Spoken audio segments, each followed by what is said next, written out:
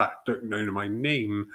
Good evening, everybody, and a very warm welcome to those who will be viewing us tonight and joining in the conversation, and also to those who will be watching this sometime in the future on Catch Up. How are you in the future? We hope you're well. You know what? I'm not allowed to have favourite mediums, so I'm not going to say this. I am experiencing the most awesome weekend with two absolutely wonderful people. Sadly, they've nipped out.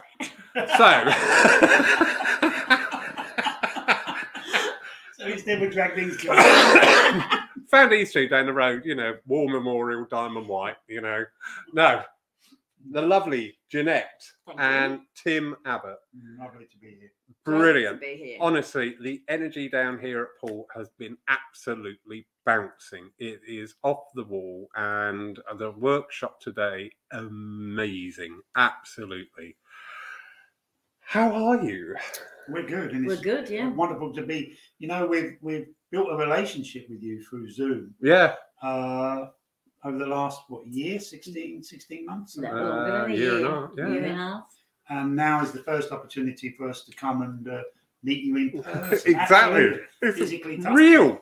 And you walked around we pulled up on the church drive, and you walked around the corner, and it's like, oh, there's Lawrence. It wasn't like, oh, is that him or not? Yeah. It's like, there's an old mate, because we built this relationship. I thought we were going to say there's an old man. Thinking that. But it highlights the power of Zoom and what it gave to us in lockdown and continues to give it to us, such as tonight, for example. Exactly. This is like a Pandora's box. It's never going to close. Absolutely. But I do think that the sober-minded amongst the spiritualist community have this amazing tool now to reach. We're reaching tonight. Lovely Serena, good evening. How are you? Jack Eckhart. Lovely, Jack. You know, we are international, and this is not a proud, arrogant boast. We've got this amazing reach of people that we can communicate with and build up relationships with, and most importantly, impart knowledge. Impart knowledge. Who else have we got? Eva, how are you, my darling? Jackie, are you all right? Oh, Mr. Morris, we were just talking about you, sir. Hello, Craig. All good, trust me. Hiya, Sue. So, yeah, it is. It's amazing. We're talking tonight, it's the theme is Paths to Progress. Paths to Progress, absolutely. Yeah. Development of our mediums, irrespective of what field you're going to be working. Ron from Florida, where I can soon say, "What's up, Doc?" I'm so looking forward to that. He's going to take an out doctorate. Oh, wonderful. So he will be a minister, and I can say, "What's up, Doc?" Well done, him, and good luck. He's a lovely guy. Marion, my darling. What were we talking about? Oh, yeah. Mediumship. Whatever your mediumship is, you know, and I know it's being pedantic, people. I know it may irritate some, but you can always turn off. When we talk about the term medium, that is the person, the interface. It's how that mediumship is expressed. So we're talking about our evidential mediums, our trance mediums, our healing mediums. Exactly. Yeah. Mediums of spirit. You are the emissaries of the voice of the voiceless. Absolutely. But it's these different paths to progress, isn't it? It's so interesting how we see sometimes these paths, they tend sometimes, I think a generality is people are put in halfway along the path without some of the groundwork. So without understanding their own awareness. I get that. Yeah. And I think, you know, if we look at different expressions of mediumship, and you've mentioned some of them there, Lawrence, evidential mediumship, healing, trance, for example, and trance, as you mentioned, we looked at today, and we'll come back to that later. I think when you're in the company of the spirit and you give yourself over to that experience, and to that direction of spirit. And then the expression, the phenomena, whatever you wish to call it, trance, evidential, healing, that the spirit world wish to express through your mediumistical ability, we need to give over to them. Yeah. You know, so many times I've seen with students through my teaching career, it is where students become very, very confused, and they'll say, for example, I keep getting information from loved ones in the spirit world. I don't want to do that. I don't want to do that. I want to be a healer. I want. Yeah. And I say to them, but what is it the spirit world wants of you? If you wish to be of service, then give yourself over to the spirit world and let them direct in which direction. And I often say to students, what type of medium you become, the spirit world will have some say in that. How far you take your mediumship, that's entirely down to you. Mm. How much you study, how much you develop and study your science, which we know as a spiritual science. But far too often we look at what we want and not necessarily what the spirit world wants of our development. I see that you have the wonderful Craig Norris on, who's an outstanding medium. And Craig came and visited us. He was in town. His parents lived very close to us, and we were chatting. Janette and I with Craig. We had a coffee with him, and we were talking about, you know, how his path is very much up to date, been very much of a theatre path, where Janette and I are very much of a classroom, the teaching side. And who dictated that? Maybe the spirit world had a hand in that. Yeah. However, I think it has to fit like a glove. When you do an aspect of mediumship, like, for example, let's say healing, does it feel right? Does it resonate with you? Does it inspire you to investigate that science that we know as healing, to move forward? Is it, for want of a better word, a calling for you, that particular aspect? Yeah. And you will know, you will know, I know I need to be teaching. I know I need to be working in theatres. I know I need to be healing.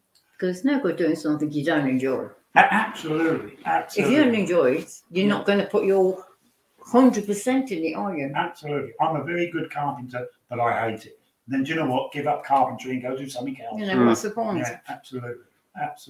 So I pick healing and you're doing it and you're thinking, God, I hate this healing. I really wish they hadn't picked healing.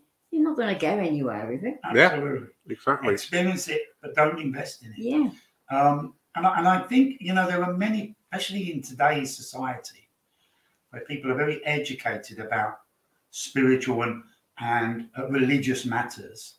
But a lot more people are beginning to look at mediumistical and spiritual practices such as psychic work, mediumship.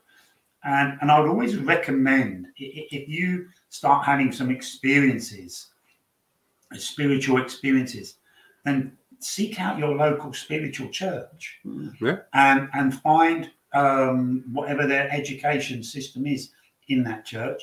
Does it resonate with you? Does the teacher of those classes speak your language? Yeah. I don't mean do they speak English or German or Danish? Sorry, Jack. But do they what they say? Does it resonate with you? Is it your truth? And if so, then invest in time in being in that circle, being in the company of the spirit. Yeah. Very true. Very true. But you don't let it overtake you. No, absolutely. It's that balance, isn't it? Then you've got to have that balance. It's no good saying, oh, I love this mediumship. You know, like you do. Like we've all done, I presume. We've all done it. Oh, I just want to keep doing it. I just want to keep doing it. And your family life is suffering. I think mediumship has to become a very important part of your life. It's something you're going to dedicate yourself to. Mm-hmm. Because again, I think it's a calling. But we need to remember that word, part of your life. Yeah. There are other parts of your life. Family, friends, socializing. There's bills to be paid. You can't just become one-dimensional and live and breathe and eat mediumship. No. Otherwise, it becomes unbalanced and actually unhealthy. And I don't mean physically unhealthy, but emotionally, mentally, spiritually unhealthy. You know, with mediumship, I think, and development of mediumship, there is a responsibility not only to touch and reach through your ability other people's spirits, but also to nurture and feed your own spirit. Yeah. It's not only about empowering other people's lives, it's about empowering your own life. And I always suggest that if you go into mediumship to become a medium, you're probably going into it for the wrong reason. If you're going into mediumship to develop spiritually, then you're probably going into it for the right reason. Yeah. And aside of that, there may hopefully be an aspect of mediumship that develops within you as you develop yourself. We can learn and teach techniques for various forms of mediumship, but we can only show tips and techniques. We can't make you a medium. No. And, you know, people coming, and because of the way over the last 30 odd years, really, our churches and centres have been operating, it's become all about the message. So people's vision of spiritualism is people who stand on the platform saying, I've got your mother here. Yeah. When actually we got a great wide range of history, both in cultural and in political areas of involving spiritualists. We have access to information that can absolutely make sense of some of the, can't rubbish. say that word, thank you, that's a good word, we like rubbish, that's going on Confusion. in our world at the moment. Confusion, definitely. And I think also coupled up with that, Lawrence, is that there are great changes in our world right now. And you know, we've seen here in England, for example, I'm not a royalist, but I respect the Queen and the work that she has done. Sadly, she's passed away. And that will move into a new era, which will bring about a new energy. We have a new Prime Minister in overseeing Britain. We have a new president within the SNU, if you have an SNU leaning. There's all these changes going on, and changes mean opportunity. Yeah. And mediums and developing mediums must grasp the opportunity of experience, not only to be in the, because you see, you learn as much about your mediumship and yourself outside of the circle as you do within the circle. You know, and so as this new shape comes about within our lands and here in England, for example, take the opportunity what change gives you, and as you digest it, it will impact, hopefully in a positive way, on your mediumship, on your spiritual development there. But if we come back to the practical side, you know, there's always been the debate amongst mediums. Is mediumship, are you born with mediumship? Is it a gift from birth? Or is it an ability? And I don't know how you feel about that, but for me, I think it sits somewhere in between the two. There has to be a seed, a potential that lies within us, which is maybe what people call that gift. But then you can't just put a seed in the ground and expect it to become a beautiful, mighty oak tree without nurturing and feeding it. Then you have to nurture and feed that potential that the medium, that the sensitive has, to develop this gift, this skill, this ability into something beautiful that we know as a psychic ability, an awareness, and hopefully for some a mediumistical ability, mediumship. But you have to invest time and effort and and time in the company of the Spirit, time in the company of like-minded people, to learn from each other, which empowers, feeds and nurtures the spirit that we are. So education, isn't it? Absolutely. You've got to educate rather than just presume, oh, I've got this gift, so I don't need to do anything else. You've got to have that education to, like it says, to grow that seed so it grows. And the best way to do that is sometimes through our churches. Yeah. And it's being open. Because I remember as a young boy, I'm very fortunate that I come from a spiritualist family. But I remember as a young boy when I lived in London, at the age of about 9 or 10, literally sneaking through the streets of Fulham, which is a borough in central London there, with my mother to go to the spiritualist church because we didn't want anybody to see us through fear of ridicule.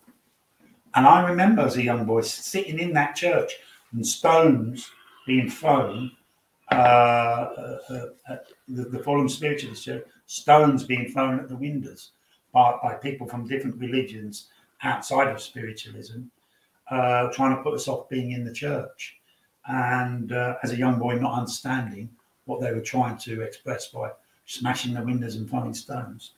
And there was a dirty stain about spiritualism back in the 60s and before, you know. Oh, you're one of those weirdos, aren't you? You know, but we have reason to be proud of who and what we are. And why should we keep hiding away? Because if you hide away from who and what you are, and I see it when I teach abroad quite a lot, Lawrence, where sadly for some countries, the open-mindedness in general of the public towards mediumship and spiritualism isn't there like it is in Britain. Yeah. And so it's second nature for them to hide. And sometimes I'll say to students, oh, let's have a photograph. And some students say, oh, no. Is this going on some kind of public media? Yeah. No, I don't want to know I don't want anybody knowing that I'm here doing mediumship. I might actually get sacked from my job. Yeah. My husband doesn't know I do mediumship. And if you start to deny it to the world, as challenging as I respect it is for these people, because their society says that's how it should be. But if you start to deny that seed, that ability, that natural ability that lies within, if you deny it to the world, you're denying it to yourself. Yeah. And then naturally you will deny it within your relationship with the spirit world, which will affect the beauty and the magic of your mediumship. Very true. Yeah. We have a question here from Jamie Williamson. Good evening, Jamie. Good evening, Jamie. Jamie's asking, how do you define a professional medium and what continuing education do they require? You can start and I'll... well, hi, Jamie. There are different titles that different people put upon different areas of mediumship. A local medium. Well, do you know what? Every medium is local to somewhere. But the way it's perceived, a local medium almost undermines the medium's ability. Well, you're local to somewhere. We're local to somewhere.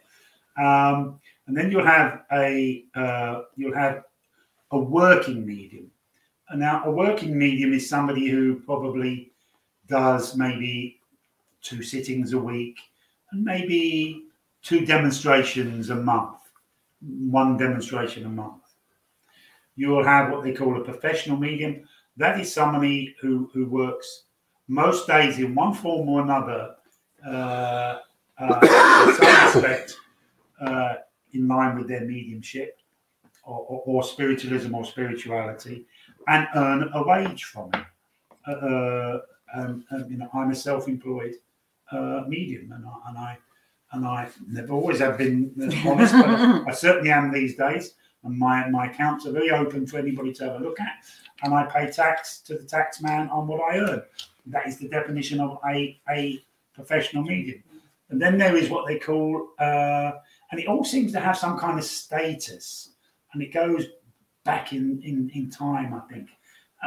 And then you have what they call an international medium, or another terminology that they will use for that is a travelling medium, and that seems to take on another status. If you are a travelling medium, if you've been invited to travel from one end of Britain to another, or beyond into Europe, as I quite often go, then there must be, not my words, this is how people perceive you, there must be something special about you, because we've invited you from a distance afar, because we've heard of your mediumship. Well, believe me, every medium can have a bad day at the office. And I think what is important here is when you're up on that platform, no matter how that chairperson announces you, oh, we're very lucky, we've got international mediums. It means nothing if you're not in the company of the Spirit. It means nothing if you're not humble enough to allow the Spirit world and those communicators who wish to communicate on that said evening to direct your mediumship in a way that they see fit. The second part of your question, Jamie, was how do we continue developing? Lawrence very kindly has mentioned about a one-day workshop that we've just done in his lovely church, and it is a lovely church, it truly is. And we had a small group, but an advanced group. It was an advanced group for the spoken word within trance. And Janette and I gave them some very challenging exercises. I'm not going to mention his name because I don't want to embarrass him. There is without a doubt somebody who is a working medium who has the ability, not the potential, he has the ability to be a professional medium, but he's still humble enough to go to the odd workshop because he recognizes that it is important to every now and then, not in the act of mediumship, but in the act of just development, just being in the company of the spirit world. And I know I've already mentioned that a lot, but your development is ongoing, and it will be ongoing beyond this physical existence that we have. And just because you have a title, local medium, working medium, professional medium, international medium, does not mean you have arrived at some destination where you don't need to continue. I plead with all of you, please, no matter what your name is, who you are, please continue with your development. Because I tell you, it will go rusty if you don't. I'm not saying you'll lose it, but it will go rusty. You let a tool fall to the bottom of a toolbox and you stop using it, it will go rusty. So it's your responsibility to keep moving forward with that relationship that you have with the spirit world. And I tell you, every time you're in the company of the spirit, you will have an experience or an understanding that does move you forward. I hope that's answered your question. All I can say is you've got to remember that all these different titles that we put on our mediumship, working medium, local medium, professional medium, international medium, our own personal life can change at any time, where the position that we are can also change. Mm-hmm. If I'm a professional working international medium, flying all around the world, and suddenly my husband's sick, go on, be sick. Pretend you're sick. I've got to stop. Well, I've just cooked him dinner. It'll probably kick off in about an hour. I've got to stop. So I may go back to being a local medium. Doesn't make me the fact that it doesn't say I've got worse in my mediumship. It just says my personal circumstances may have changed. Mm-hmm. I remember years ago, a friend of mine, we've actually spoke about her yesterday when we were talking about a particular gentleman. Gentleman. Yeah. A lovely medium. And I was visiting her, and she said, Tim, one of my students has contacted me asking you your opinion on something. She doesn't want my opinion because I'm her teacher. You know, she knows exactly what I'm going to say. There's 2 people advertised in the local newspaper here doing sittings. Which one should she take? Now, you have to remember this is quite a few years ago. Mm-hmm. One is £3 and the other is with a professional medium, £25 with laser lights. I said, laser lights? Yes, you get a laser light show whilst you're getting a sitting. I said, I know which one I'm going for. And I said to the lady, I'll go for the lasers. I said to the lady, do you know what? Go to the lady who's £3. If it's no good, do you know what? You spent a little bit of time in the company of the spirit and this cost you £3. She phoned back the next day and said it was an amazing sitting. Yeah. Amazing sitting. And there were no laser lights. Oh, well. Just because you have a title doesn't mean you're something more special than someone else. Totally agree. Every medium, the spirit world do not look at you more favourably because you wear some certain badge or a certain title. They love and respect all the mediums. Yeah, I totally agree. Yeah. So many. You used the phrase earlier on, and I need to go back to that. Can I just ask a question before we go any further? Well, you are the guest, so you can do what you like. Sorry? Is this Russian?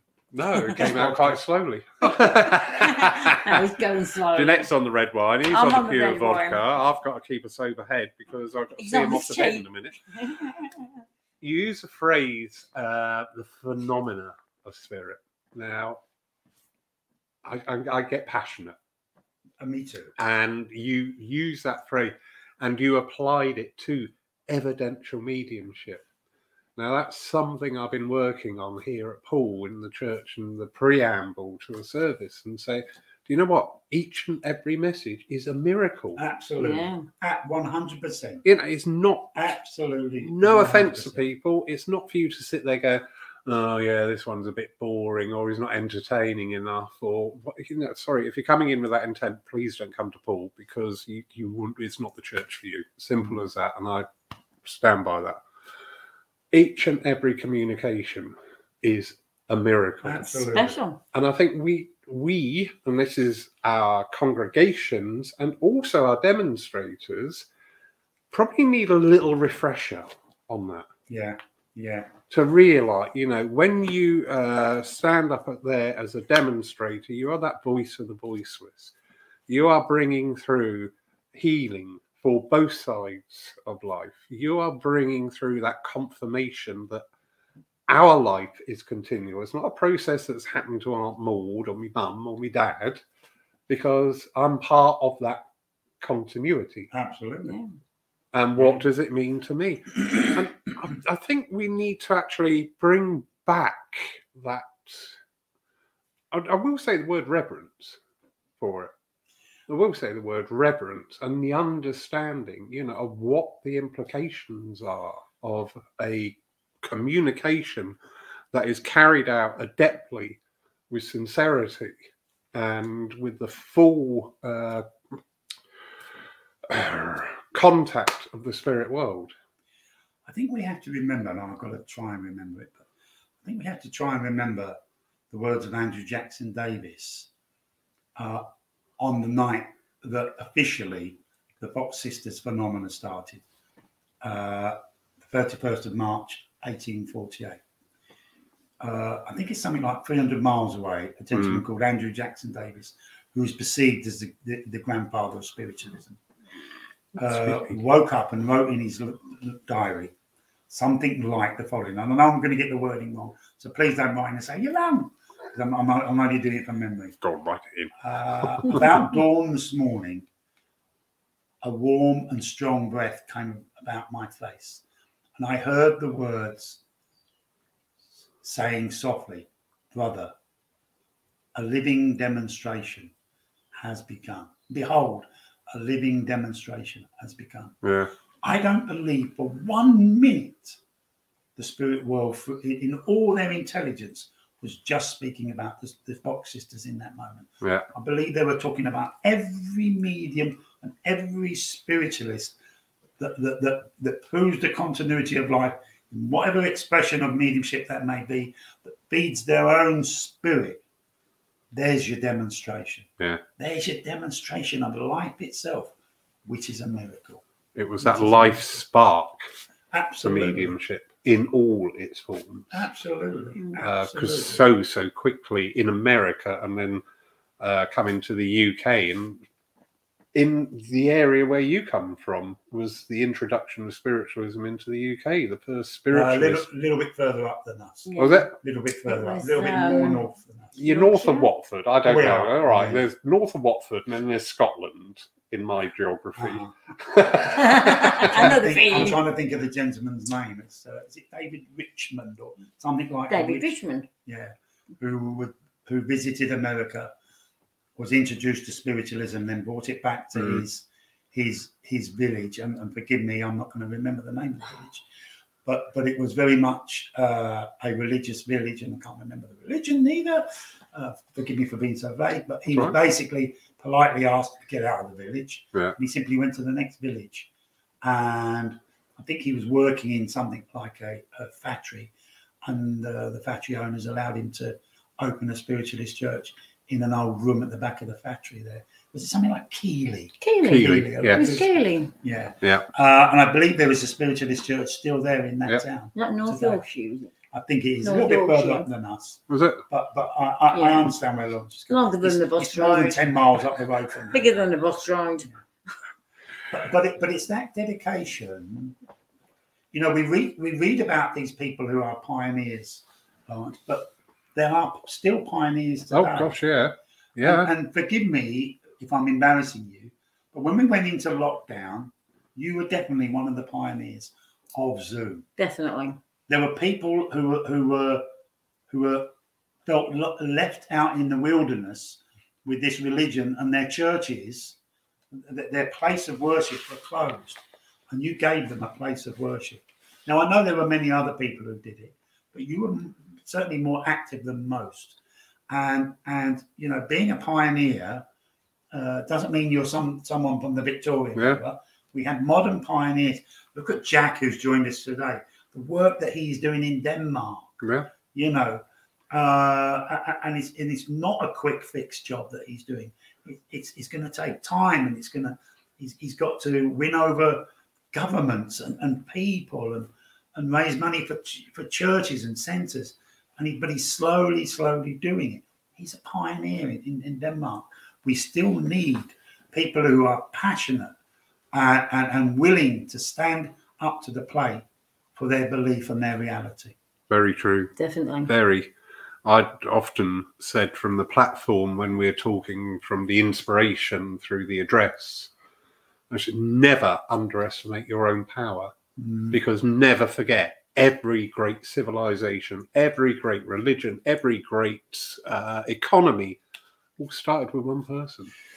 Be that person. It doesn't have to be, if you're thinking of a church, it doesn't have to be the president. It could be the little old lady making tea in the kitchen. Yeah. She's still a pioneer. She could do she could just walk out of there and have an epiphany. You know, all of a sudden she wants to win the millionaires, and she's going to open her own centre. What's her name? Janette. Oh, hello. But actually, there are little. It's not governments that change the world. Yeah. No, it's You not. know, my man in the spirit world has told me this time and time. It's not governments that change the world. It's not armies that change the world. It is individuals. Yeah. And some of those individuals are little old ladies. Yeah. The Queen of England, who's just passed away. Yeah. God bless her. She's changed this country. Mother Teresa. And if we go on to men, Jesus of Nazareth, Mahatma Gandhi, Martin Luther King. There are many individuals who, through their efforts, people are living in freedom, allowed to express and worship in a way that they want, and their lives are improved because somebody made an effort. Yeah. And that brings us actually very nicely to tie up with something, because we limit ourselves. Now, bringing this back to the paths to progress, in our evidential mediumship is the most common, and ties in nicely with Jamie's question there about further development. I see not all, but a vast majority of our platform working mediums will get to that point and go, well, okay, I just carry on working now. So I'm not going to sit in circle.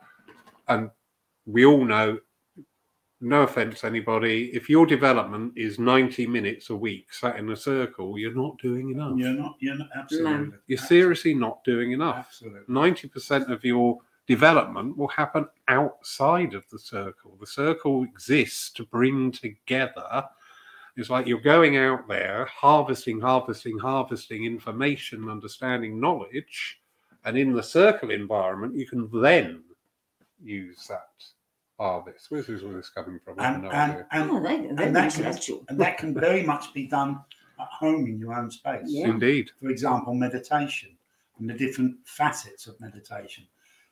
Relaxation, visualization, sitting in the power, contemplation, and meditation.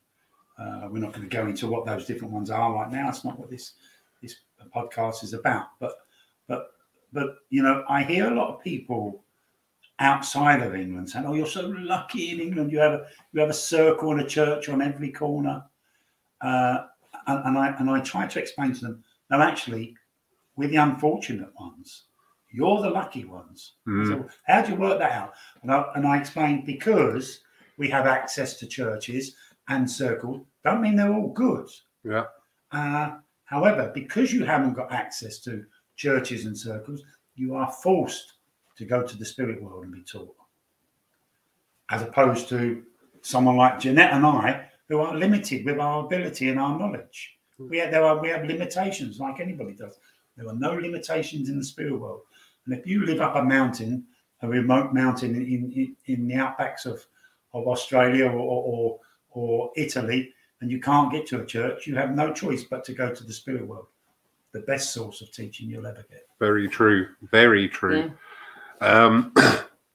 We were talking about, it came as quite a revelation when we went online and started talking to people from across Europe. It was quite the revelation that the UK form of spiritualism isn't in Europe. They don't have the churches, don't have the centres, and in fact, in many countries, it is still very much hush-hush on the meetings. Yeah. And I remember talking one night, and something quite interesting came forward, and I said, you know what, I'm quite envious of the European side, because where this momentum is starting to build, you can look to the UK churches and centres and pick what you feel is right to bring your churches and centres forward in the movement. Don't copy. Don't copy us, because we will all hold our hands up. We have issues in they places. can cherry pick, can't they? Exactly. They can go, do you know what? I like that. That really Don't works. like that. Yeah. Do you know what? It's not for me. Yeah, absolutely. Yeah. Absolutely. Yeah. And, you know, I'm very fortunate, Lawrence. So I do get to travel to these countries in the name of mediumship and spiritualism. And Jack will tell you, Denmark has one spiritualist church. It has several what they call free churches, where any religion can go there and worship, book it and worship, have their meetings. But there was one spiritualist church. And Germany, there was one spiritualist church. I'm just trying to think of different countries here. There were lots of centres, individual, privately ran centres. Little centres, but there are still a few people out there who want to go to church to worship through their chosen religion, which is spiritualism.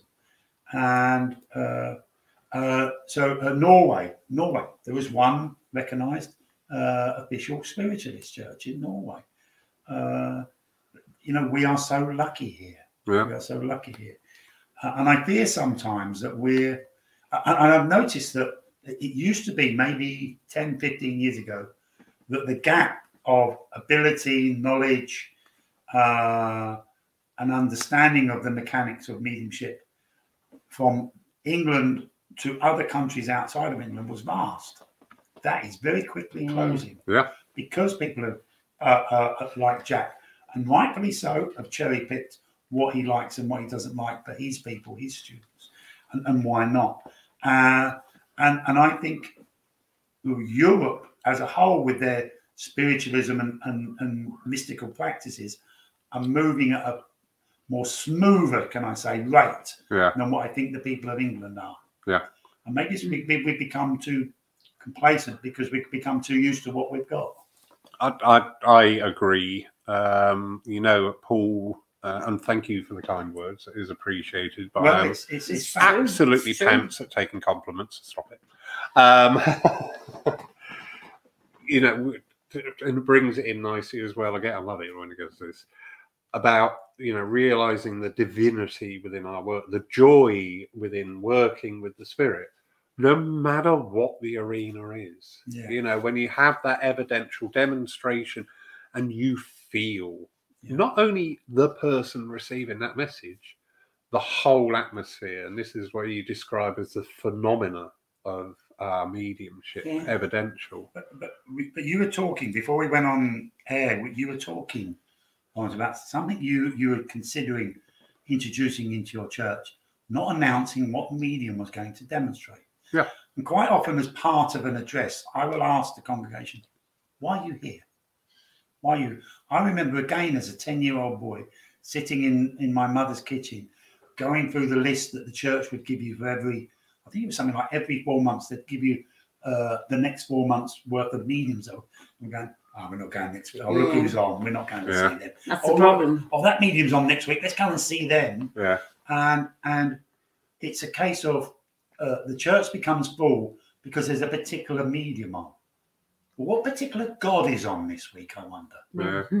There is only one. Why don't you go to be in the company of God instead of in the company of a particular medium? I find that actually helps. If you're going to develop your mediumship, I found I used to attend church a lot then, and I used to love listening to the medium and the philosophy, and even the prayers I used to love listening to. And I actually found that helped my mediumship. It helped me develop my spirit. Absolutely. Which helped me with my mediumship. Absolutely. It will. A fantastic address will move something in your spirit. Definitely. Most definitely. I know some of our good people who have joined us may remember the wonderful Jean Bassett, Minister Jean Bassett of the SNU. What an outstanding speaker she was, outstanding teacher and medium. But what an outstanding philosopher she was and speaker on behalf of Spirit. And I would love to go and used to love going and watching her. And her addresses would just move you. And you'd go out of the church saying, I want to eat more of this. Yeah. And you wouldn't even listen to the mediumship. Thankfully, we have got in our movement equally as good up-and-comings or really already there with their philosophy. The thing I do here at Paul is I don't do the old church routine, which we used to do before COVID. We were no angels. 10 minutes of the philosophy because I've only come for the message. Yeah, absolutely. I say the service is now long. It's yours. Go for it. See what happens. And we've had bless his heart, David Jackson. I'm sure a lot of people were familiar with Paul and Bournemouth areas. Astounding addresses. Lenny Tan. Oh, yeah. There are some wonderful. My ears were melting after him. I was like, wow. There was Eric Hatton, wasn't there? Eric Hatton. Eric Hatton was a marvel. He used to talk. He used to do his philosophy, and he just to sit there and just do his philosophy, and the whole room would be filled with the presence of Spirit. Yeah. The whole room. But I think and that is the phenomenon. Absolutely. I was going to say, I think we forget that somebody standing up and saying a prayer and allowing themselves to be moved and inspired by Spirit, somebody standing up and saying an address and allowing themselves to be moved and inspired by Spirit, that is mediumship. Yeah. That is phenomena expressed by the spirit world through someone's ability to say a prayer, to give an address. And, you go to your average church, I don't know, 40 people in the congregation. Maybe 6 of those are going to get, 7 of those, depending on what kind of evening it is, are going to get a message. So maybe as many as 35 people are not going to get a message, but they can be moved by the prayers and the philosophy. Yeah. I think that's the problem sometimes with our development circles. The development circle concentrates on how to give a message. Yeah. I'll teach you all this how to get evidence and all these exercises. And then they forget the prayer, they forget the philosophy, and they forget the presentation. Yeah. I think it's demand and it's a bit of everything. Supply and demand. Right, absolutely.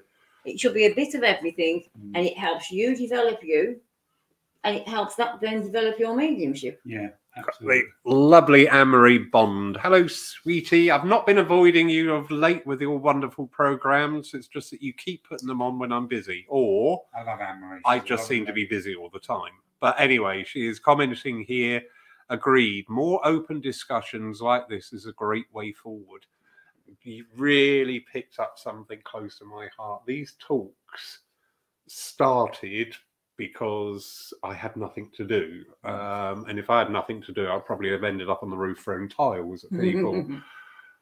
And I discovered, number one, the way they meshed together, I was noticing the speakers that we were getting in, the topics, the way the conversation flowed. I thought, this actually is the presence of spirit.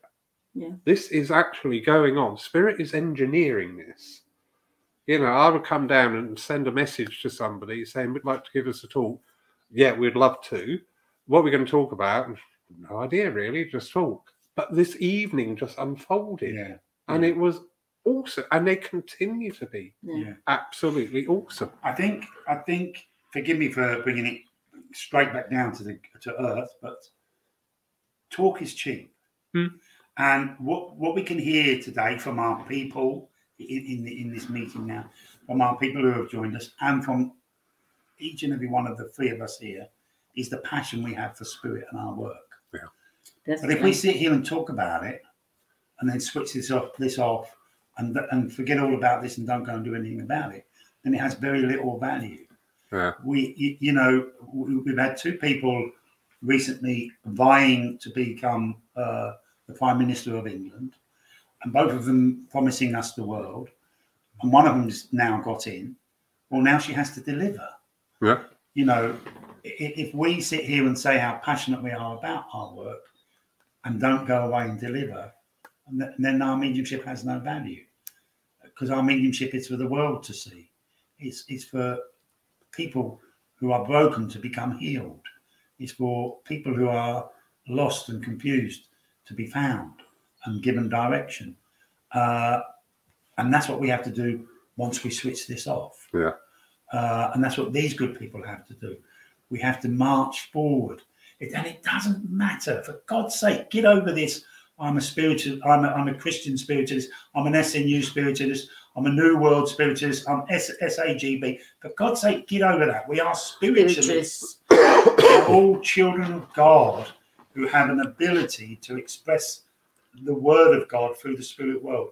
And let's get out there and do it. Instead of bickering between ourselves, let's get out there and do it. Exactly. Same light through a different window. It's not my competition. favourite thing. It's not a competition. Now, we have a question here from Sue Townsend. Hello, darling.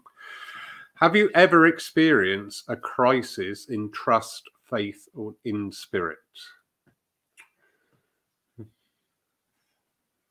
Trust, faith, or in spirit? Yeah. So, as in trust in the spirit world? Yeah. Suddenly, I've been following this path, and suddenly, my physical life has just turned into just a mixer of manure, and I don't feel spirit around me. I feel like I'm cast adrift, and I really don't know what's going on, and have I been deluding myself? So I can answer that if you like. Okay. What, Lawrence, is it the trust? Question. Yeah. Well, that's my interpretation. Yeah. So it's not a story I care to go back to often, but because you've asked the question, I'm somewhat comfortable to do so. I'm not going to go into detail, but it is common knowledge that I made a mistake. 9 years ago. 10 years ago. And paid the price of that, and in a very severe way got my wrists slapped. And in that moment, and I don't mean moment as in second, in that maybe 4 weeks, I lost sight. Not the spirit world lost sight of me. I lost sight of the spirit world because of my confusion, if you like, my fog, my stress, what was going on in my mind. On a conscious level, I never gave up on the spirit world. On a mediumistical level, I lost sight of the spirit world because of a situation I created in my life, and it caused me and my family a lot of problems. I just have to say on that, Anne-Marie, I have received the letter and it is positive. She knows exactly what I'm talking about. Something we were speaking about only the other week. However, let me tell you, and I'll try and make it as short as I can. When you do surrender to the spirit world, how much they are there for you. So in the same period of time of my life, all this stress is going on, and it went on over a long period of time. And I flew out to Switzerland to do a weekend seminar. And one particular school I go to is on the banks of a beautiful lake, typical Swiss lake, Lake Neuchâtel. Behind it are snow-capped mountains, typical Swiss view. And I get up one morning full of stress, and I walk out by the lake, and I'm thinking, I just need to meditate. I need to feel the love of spirit because I'm about to collapse here. My life is collapsing. I'm about to collapse. I'll be honest with you, I bordered suicidal thoughts. Yeah. And so I put my head, but I sat on something that you can only describe between a bench and a table. It was kind of a mixture between the two. And I sat on this bench probably about 6 o'clock in the morning, looking out over this lake. And I put my headphones on, and I love Eastern, Asian meditational music, and selected my music and just went into a meditation. I'm now in the meditation, and I find myself on a peak of a mountain. And as I look over to another peak of a mountain, the clouds are beneath me. And as I look to my left, there's another peak. And there are 5 swamis, if you know what a swami is, an Eastern guru. And they pull out of their robes, these kind of saffron robes, very basic old instruments, and start playing music. And I can feel the energy of this music. And it's like love wafting up. And I'm like, oh, this is amazing. And as I look to the right, there are some of my guides on another peak. And I'm saying, come over here, it's fantastic, come on. They said, no, you need to experience this yourself, Tim. Oh, okay. And I sit there for about 30 minutes, and this energy of music, which I can only describe as love, I'm just bathing in it. Just my being, if you like, sitting in the power on the top of this mountain peak within the format of this meditation. 30 minutes pass. I feel fine, ready to go and teach the students. I switch the music off, open my eyes. You know, I'm now back in the conscious, now back in the beta state, for those of you who know your altered states of consciousness. I stand up off of this table, and I turn around, and there are 5 swamis walking towards me. Hang on a minute, I just no, I'm not in the meditation anymore.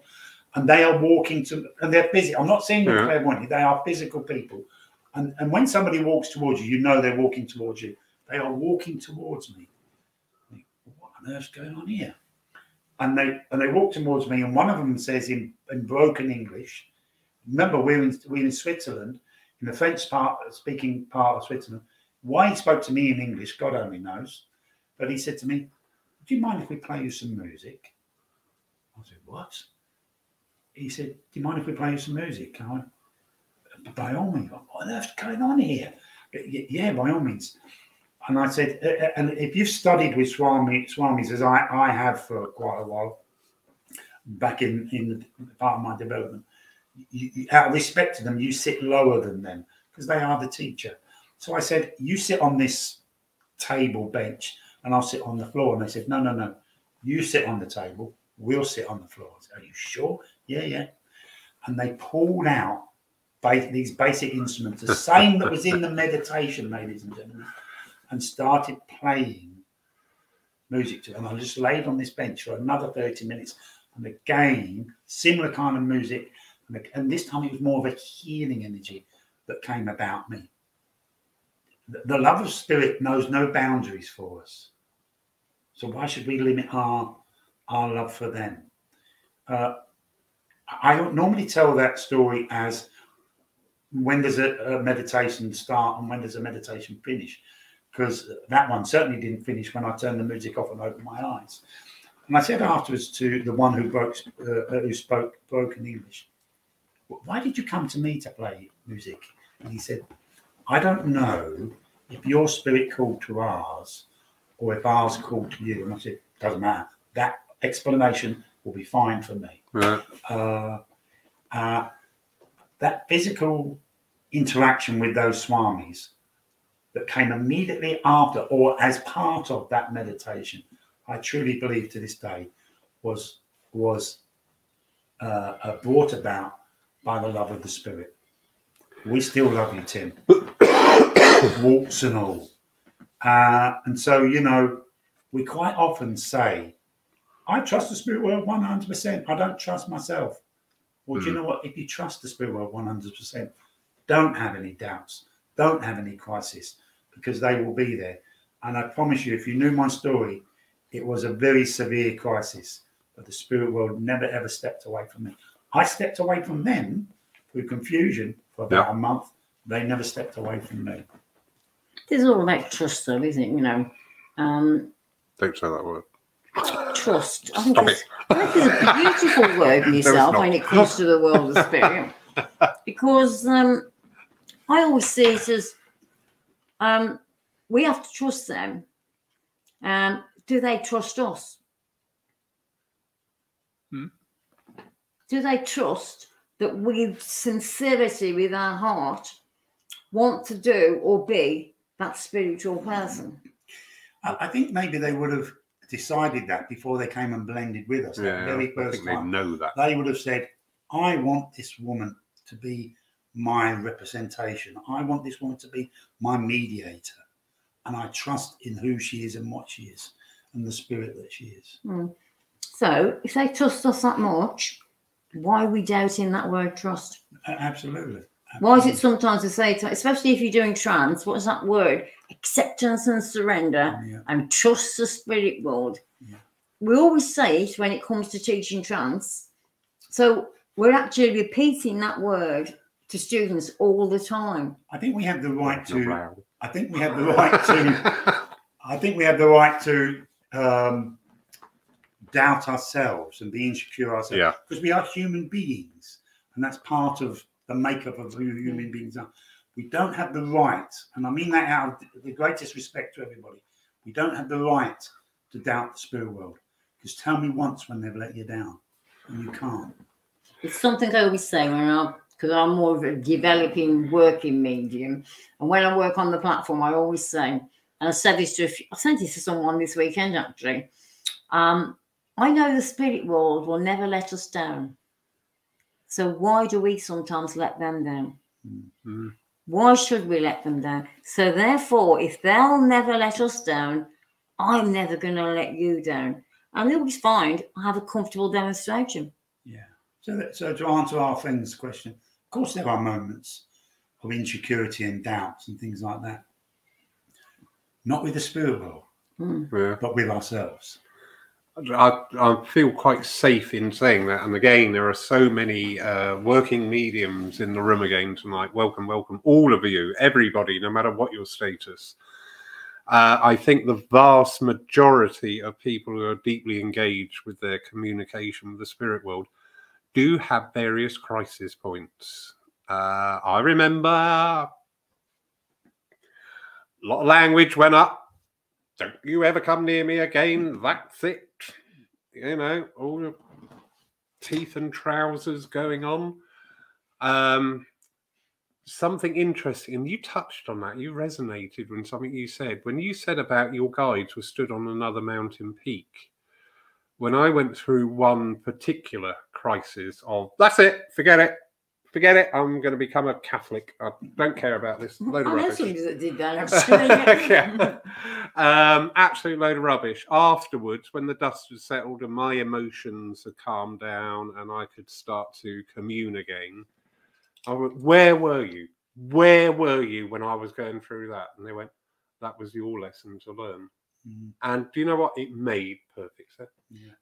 I had to make my way out of a situation I had created.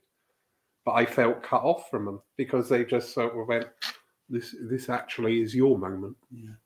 Footsteps in the sand. Yeah. Footsteps. It's a beautiful. Whoever wrote that was the most beautiful, and especially when I hear Leona Lewis sing it. Well, I'll just go all woozy. Where were you? We were carrying you. We were carrying you. All right, that's going to be tomorrow's hymn now. Absolutely love it.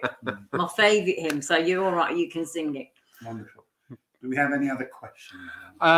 Anybody else for a question out there? Sue Townsend just saying, thank you for sharing. Awesome experience. Love of spirit. So humbling and ultimately empowering. Absolutely. That is a good phrase, empowering. Yeah, and as I say at Paul here, we're very much adopting the 3 E's, as I call it. And that's education, engagement, and empowerment. Because they are the most powerful tools that we can offer people. Read more, understand more, Google more. Don't just get focus on the phenomena and focus on the whole experience. And be proud of who and what you do. Oh, God, yeah. You're a spiritualist. You're a medium. You're a psychic. Be proud of that. Yeah. They've all dried up on questions. Janette. Oh, should we ask them a question? Yeah. Okay. What are you going to ask them? Surely there's some people out there that at this particular moment are sitting there on this program and they're saying to themselves, I can't ask that question because it's a stupid question. Well, it's the stupid questions that are actually important. And you've got to remember, the question that you're going to ask, it's not just helping you, it's helping every single person that watches this podcast, whether they be a working medium or whether they're not. Because it doesn't hurt us sometimes, like, to go back to some of the things that we did right at the beginning, that learning process. It doesn't hurt us at all, does it? You know, we do want you to ask questions. But I have to share an experience with you that... again, I was very fortunate that Glyn was one of my mentors. And I remember going to Glyn one day and saying, I'm a bit confused about something, Glyn. And I want to ask you this question. And he went, stop. Do you trust the spirit world? I said, 100%. He said, then you don't need to ask that question. And it's true. It's true. Yeah. Don't say that all these podcasts are never going to work again. No, we need to share our... We need your questions. Jamie Williamson, Tim and Janette. Good old Jamie. Rest of the old. Okay, young Jamie. You're right. Tim and Janette, how can we encourage students of mediumship to embrace the importance of philosophy in a culture that seems to only value messages? I think, I don't know if you agree, but first and foremost, it needs to be brought back into our circles. Yeah. Instead of just having a circle that's just educating you how to become a medium, you open a circle that covers all aspects of becoming a medium. I know when I first came on the platform, I just worked on mediumship. And my God, did I feel it when I felt I was ready for the platform and I had to do my first philosophy. And I hadn't had enough training. I had not had enough training. And my philosophy lasted about 5 minutes. And it was only through study, through reading books. I read a lot of books. I researched things. I spoke to people. And knowledge, you know, but I actually found that philosophy was starting to be interesting. So I started to use it. But I do believe, I don't know if you do, Dim, we need to bring it back into our educational circles. Tim. Dim. Where you are, Dim? I love the question, Jamie. Is this Jamie who joined us today? It is. Yeah. Yeah, and it was lovely to see, again, somebody that we built a relationship on through Zoom. And today we got to meet him in person. This was beautiful. Which was lovely. lovely man. I don't think it's the students that we have to be encouraging. I think it's the teachers we have to be encouraging. Well, that's true. Yeah. And you know, if you go into a class and then you respect the structure of that class and what the teacher, if you respect the teacher, what that teacher expresses to you becomes, as a student, your truth. And if, as a natural part of that educational structure is things like prayer and philosophy, then you will naturally engage with it. But if it isn't the normal part of the educational structure, and then you don't. You know, I talked to when I was a teacher at the Alpha Friendly College. Seems weird saying that.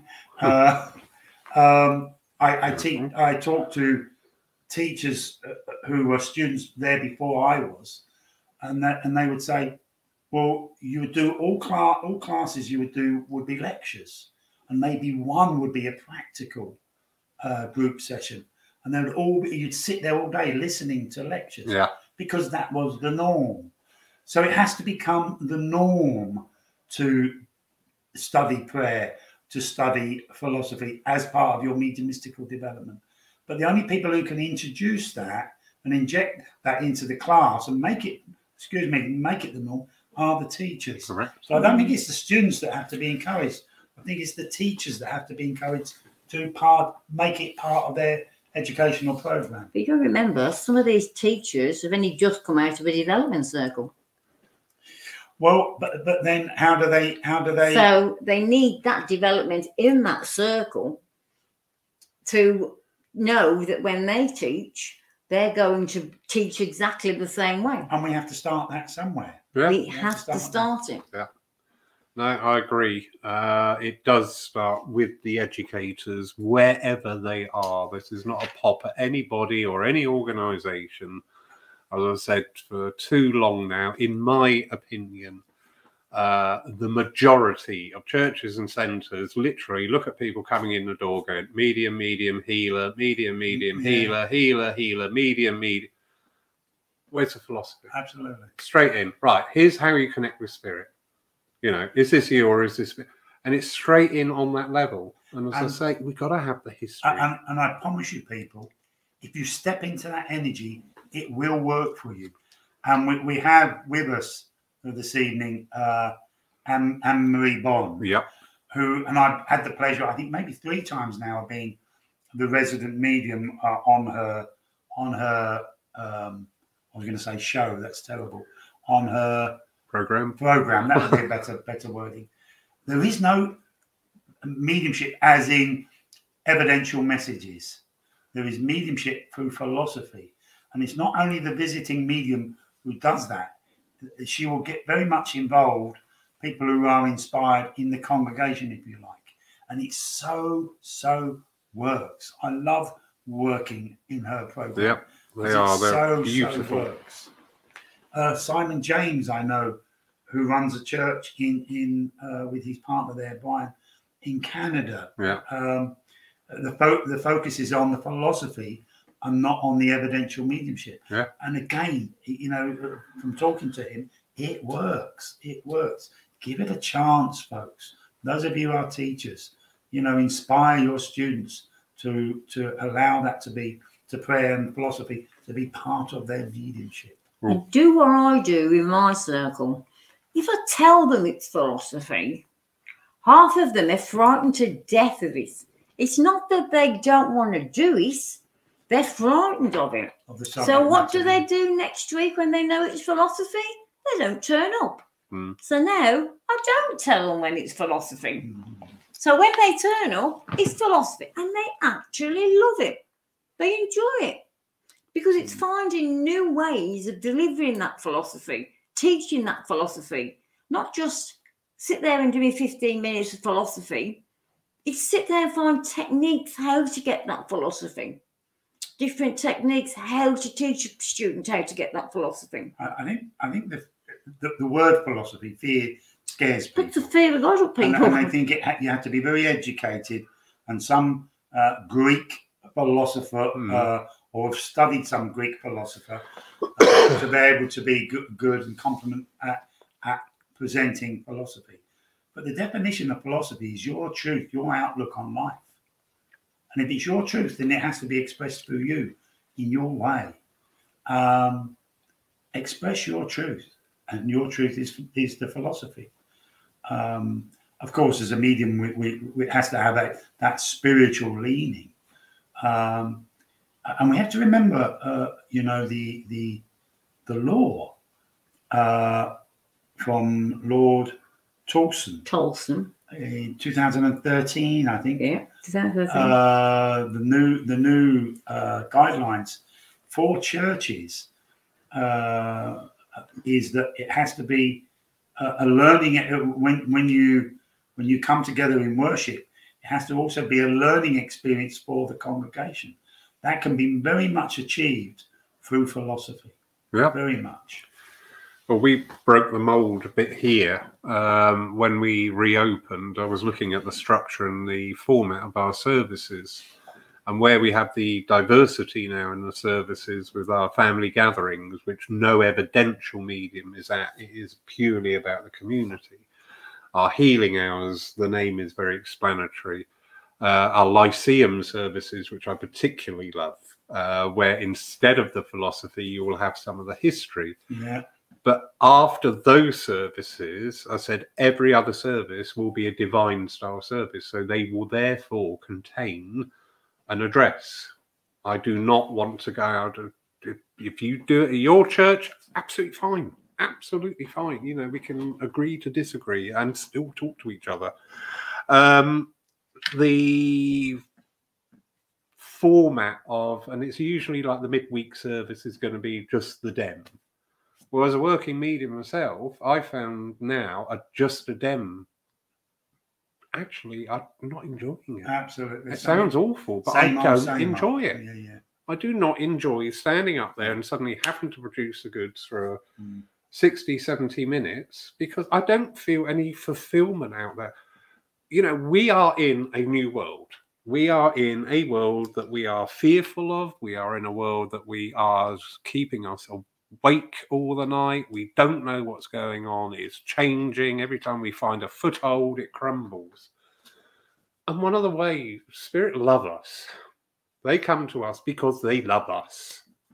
And one of the ways they can express that love is by giving you tools and inspiration that when you walk out of your church or centre door, you feel a little bit better about the world. Yeah. You feel that little bit. Churches and centres, a medium the other night, who was it? Bill Rich, we were talking online, and he said about offering the hope. And I thought, good word. We are giving that experience where through the philosophy, when it's well delivered and well maintained, well honed and well communicated, gives hope. And what better? We give healing, we give love, we give inclusivity, give hope as well. Having messages is beautiful. I do not decry the evidential mediumship at all. But surely people, if you've been going to churches or centres for 5, 10, 15 years and having messages all the time, it's a bit like being in the world's longest running court case. When are you actually going to get to the verdict? And then once you've got to the verdict and gone, I accept that life is continual and I am part of that process, that's your encouragement to start taking that next step. I remember, Lawrence, the very first exam I did within the structure of the SNU. And I was waiting outside. It was actually at the Arthur Findlay College, and I was waiting outside the room to go in to do the exam. And there was a gentleman sat outside, and I said, "Oh, are you doing the exam as well?" And he said, "No, I'm not doing the exam." I said, "Oh, what do you do? Are you a medium?" He said, Yeah, that and a few other things. I said, "Oh, you're a healer, aren't you?" He said, "Yeah, that and a few other things." I said, "Oh, what are you, a trance medium?" He said, "Yeah, that and a few other." I said, "What do you do?" He said, "Look, if you had a slice of cake, if you had a cake and it was sliced up into sections, why would you just take one slice? And the spirit world is offering you the whole cake, and each section is a different ability. Just be in the company of the spirit, and you have access to all of these different phenomena, like prayer, like philosophy, like evidential mediumship. They all have equal value. And the best person to value them is the recipient, depending on what's going on in their life at that moment. I remember, and I know it's a story I think I relayed to you, that again when I was teaching at the college, I just finished a class and my students went out. I thought, I'm just inspired to sit. And I said to my guide, I couldn't call it a meditation. I was just sitting in the power, and I said to my guide, just give me something that will elevate my students and their mediumship. And he said, oh, that's very easy. Tell them to stop looking for the wow factor. Tell them to stop looking for the telephone numbers and the full names and addresses in their evidential mediumship. Tell the healers to stop looking for the results in their healing. Tell the trance mediums to stop looking for the wonderful philosophy and just be in the company of the spirit. Yeah. And when they achieve that, and then the phenomena that they desire and the results and the wow factor that they desire, then it will naturally fall into place. But first, get the company of the spirit, and you have access to all these different expressions of spirit. Well, that's the same lesson, but put in about 5 different ways in the last 24 hours to me. So thank you. Yes, I am listening. Oh, yeah. I think they are. I also think that people have got to realise, when you listen to that word philosophy and you listen to some speakers, they make it so complicated. Yeah. It doesn't have to be complicated. No, it doesn't. Philosophy is about the way of life. It's how you can inspire that congregation in their life. There might be somebody who's grieving, and you may say one little sentence, just one sentence will help that person. Well, it's true, isn't it? The philosophy is the message for everybody. Yeah, absolutely. If they don't get a message, it's for everybody, and that's why it's so important to learn it. Yeah. Yeah. So important. Right, just need to catch up on the comments here. Number 1, Tim, it's the assembly. All right, remember that. Anne-Marie's group is the assembly. Yes. Thank you very much. Thank you, Anne-Marie. Thank you very much. It's not a show. No, no. Over to Denmark. Lovely Jack. Yeah. Jack was on the Chesterfield chat. You are now joined that elite club of the Chesterfield chat. I can feel that he's been here, actually. Actually, I can feel it in the bed, Jack. I knew you'd been in it. You stop feeling Jack in the spare room. Sort of This conversation's getting so much. Yeah, I didn't mean it that way. Come to Paul Church. We're progressive. Behave. I didn't mean it that way. I'm going to shut up now. Please. The philosophy and prayers is going to be part of the education scheme here, referring to Denmark. Brilliant. And yeah, it's got to be. We've got to produce well-rounded. You know, I always say it's like a diamond, and every facet's got to sparkle. Every facet. Absolutely. Anne-Marie Bond from the Assembly. The Assembly. Yeah. My group. She's a lovely lady. I've got so much respect for her. My group have to recite forwards, backwards, upwards, downwards, and then give their truth on each principle. Brilliant. Brilliant. Brilliant. Yeah, I sat in a circle for a short period of time where we had to learn the principles backwards. Yeah, I couldn't see the point of it, but I certainly learned. It got me to learn the principles. That's for sure. Yeah, and if my experience, my teacher of the time, who I was mortally terrified of, she was this fearsome Yorkshire lady, and said, "I've got to learn philosophy," and that was it. There was no guidance, just go and learn philosophy. And I'm like, well, okay. So I spent quite a lot of time going through books, going, rubbish, really? No, and throwing, you know, and then suddenly started to fall into think, hold on, philosophy isn't in a book. No, it's not in a book. Yeah, it's not in a book. It's the book can inspire you, but it's your truth. I can take this information. And then after a while, as my philosophy grew, and it's one of my great passions, with my wonderful guide, Izzy. He's a wonderful, wonderful man. puts up with me, so it's got to be good. The things that I'd read and thought rubbish, I just thought, well, actually, now if I accept that, I can't dismiss that. So there was this continual growth pattern going on there. Yeah. So your philosophy again is not an end point. Nothing of the spirit is an end point, because we are dealing with a continuity of life. Yeah. So therefore, how can anything have an end point? Our mediumship cannot have an end point. Our healing. And actually, the philosophy, you know, is the legal definition of spiritualism. Yeah. It is the legal definition. Tony Goswell. Do you think Silver Birch, Zodiac and White Eagle, etc. still have a place in modern spiritualism? Personally, she loves reading them. I don't know Zodiac. I don't know. Heavy going. Oh, Really good. Really good. No. Silver Birch, I certainly know. And yeah, of course it has. Of course it has a place, because it will inspire you. You know, views change, of course, as the world changes, and possibly the philosophy that you're talking about was the philosophy of the time, and that's fine. But that doesn't mean you can't read it and be inspired for this time. Yeah. You know, quite often we will look back to our pioneers and to different mediums of the past. Every medium I know is referring in one form or another to people like Gordon Higginson and Albert Best, Estelle Roberts. Why? They're the mediums of the past, but they inspire us. Yeah. So in the same vein, the philosophy of the past will inspire us to go and investigate our own philosophy, our own truth, and indeed, as we said earlier, our own relationship with the spirit world. Of course it has value, absolutely. No, conversation. Yeah.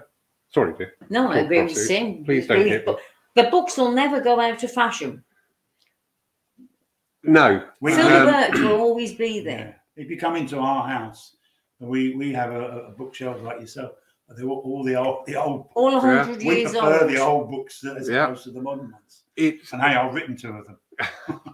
I just thought I'd get that big. There we are. I don't like to. Here's a cover. But Tony, I think I know where you're coming from there. I've been reading Stanton Moses, transcribed in 1876, and in fact, I quoted from that to you either today or yesterday about when Spirit said, "It is not our job to drag people out of their orthodoxies." In the sentence that was talking about, described one thing, but as a thought process, it's just as applicable today. Absolutely. I don't believe you're a medium. Come on, prove it.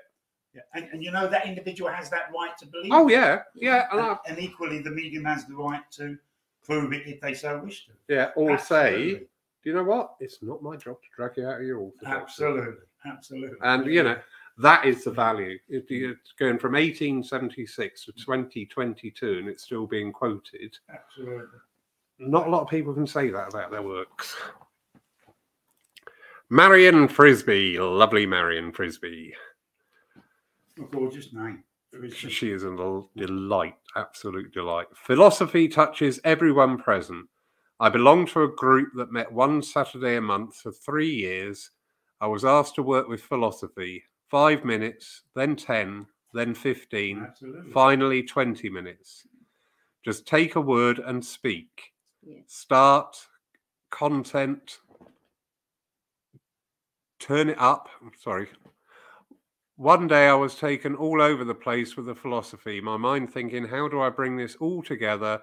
But the words were still being spoken. Then without effort, it was beautifully tied up. I knew then, without a doubt, it was being inspired by Spirit. Yeah. Lovely story, Marion. And as Janette said, there's many different exercises that you can do to encourage students to look at and work with philosophy.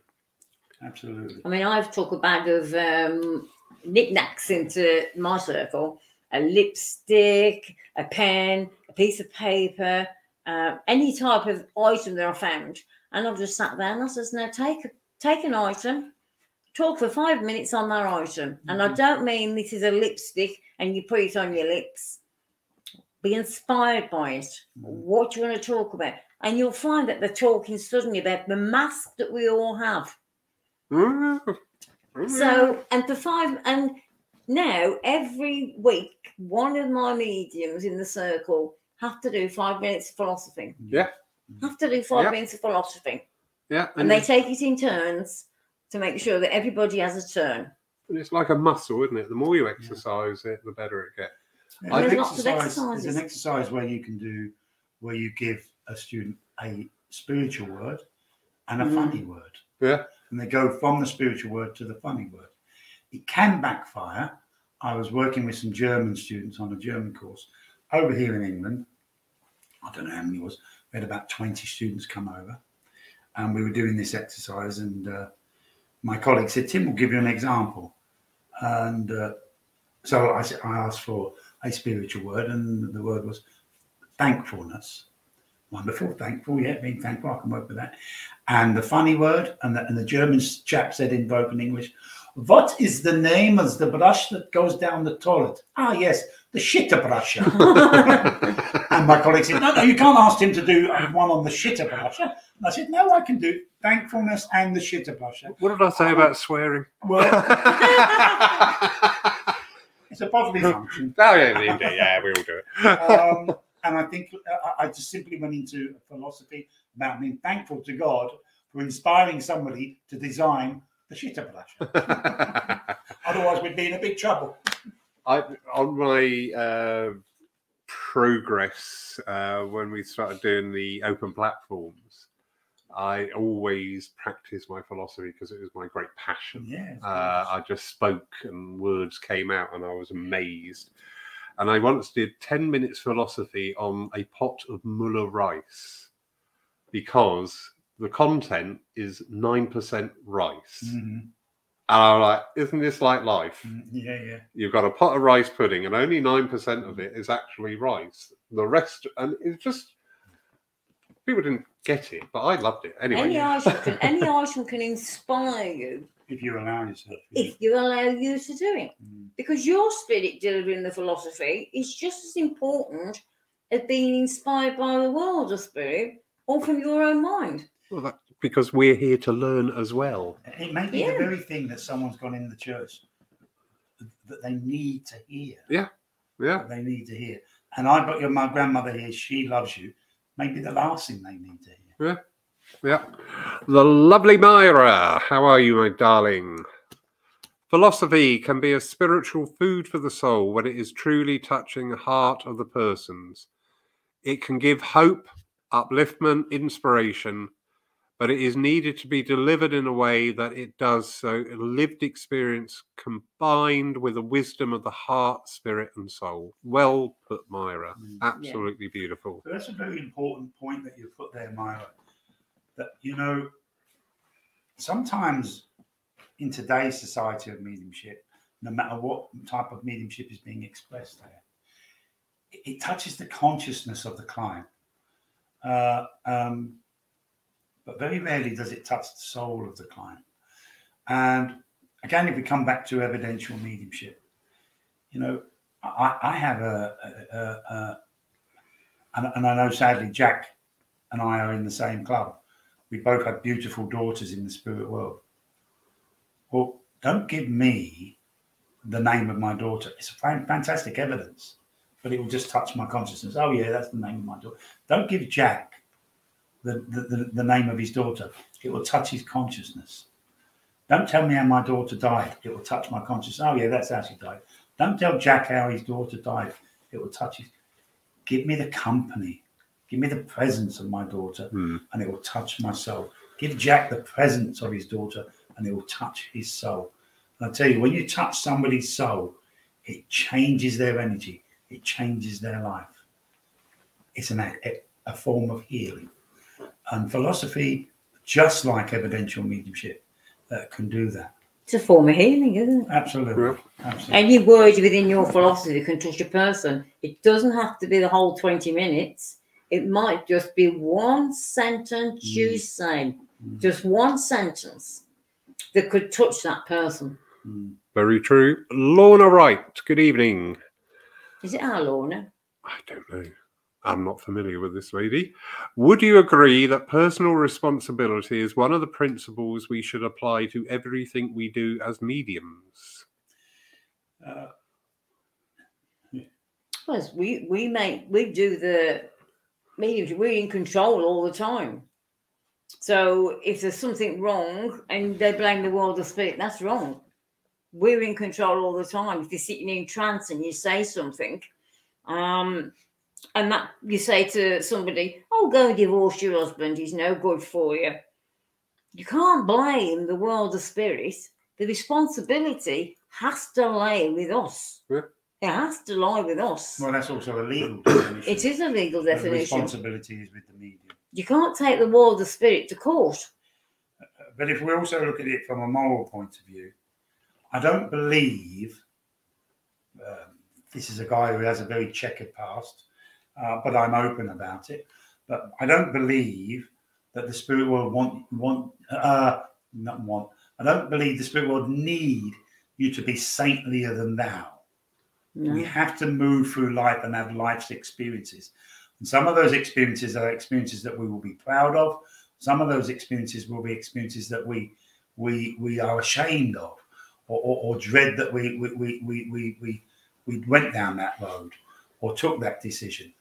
But it's if we can learn from those experiences that make us the better person and more aware of our actions and how they affect other people, that make us the better spiritual all-round person that embraces personal responsibility.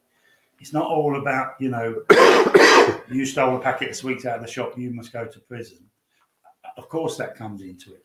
But it's also about how you move through life and the effect you have on other people and the effect you have on your own spirit. I think if the spirit world expected us to be saintlier than thou, there would be a hell of a lot of mediums that would become redundant, unfortunately. They respect us and accept us for who and what we are, warts and all. Yeah. And we must accept ourselves. That's part of the personal responsibility as well, is accepting ourselves. How many people their lives are ruined because they're riddled with guilt for something they've done, and they can't move on from that guilt. Somewhere along the line, you have to accept yourself, mistakes, successes, whatever experiences you have in life, and hopefully it will make you a better person for having that experience, and one that maybe doesn't necessarily go down the wrong road more often, because you learn, because you've gone down that wrong road, you learn, hey, I don't need to be going down there, and you become the better person. That's also part of personal responsibility. Equally, if we look at it from another point of view, there is a responsibility within mediumship to present the mediumship, the philosophy, whatever it may be, in a way that does not insult either the spirit world or your client. Mediumship is not only about proving the continuity of life. It's also about giving a client a spiritually uplifting experience whilst in the company of the spirit that has an effect, for example, healing. And the medium has a responsibility. They're very willing to wear the mantle of medium. I am a medium. Well, that comes with the responsibility of the well-being of the spirit world that they're representing and the client that they're giving the message to. Mm-hmm. Absolutely wonderful. And this is again similar to the philosophy vein, that it's a progressive. Hand on heart, the first time somebody quoted personal responsibility to me, went through my mind, because my mind's odd. I'm clean, I'm dressed, my flies are done up. Personal responsibility. Got that one nailed. Next, bring it on. Today, totally different outlook, view, understanding. Next year, God forbid I'm still here, again, totally new different perspective. And that's a very important point that you make there, Lawrence, that all three of us and all of our lovely people who have joined us, we have to be spiritual enough to accept that our truth will evolve. Yeah. My teacher always said, if I teach you next year what I'm teaching you this year, I haven't evolved at all. My truth hasn't evolved at all. My philosophy hasn't moved forward. We have to be open to that growth, that spiritual growth. And part of that is the philosophy will change. Yeah. Our relationship with spirit will change. Our outlook on life will change. And that's the beauty of the journey of life, of course. Indeed, indeed. Anyway, thank you. Thank you for everything that's happened so far and everything that's going to happen. Thank you for doing tonight. It's been so nice to be back live. Sorry, church has been very busy through August, so we've had a lot of pre-recorded evenings. It's just great to get back on the Chesterfield and talk in real time with people and feel this energy as well, because it is, isn't it? I think it's passionate energy, because we're passionate about what we do. Little minx. I'm a minx. We live in a modern world, and some relationships are built through media outlet. And we built a friendship. Yeah. You and Janette and I. And it's been a joy to, and we've still got a few more days to go yet, but it's been a joy to meet you in person and hang out on your settee with you. Yeah, Chesterfield chats. We're gonna get t-shirts done. There's always be bum stripping on it. Chesterfield chats on the front, the God Squad on the back. Wonderful, everybody. Thank you, Lola. Hello, darling.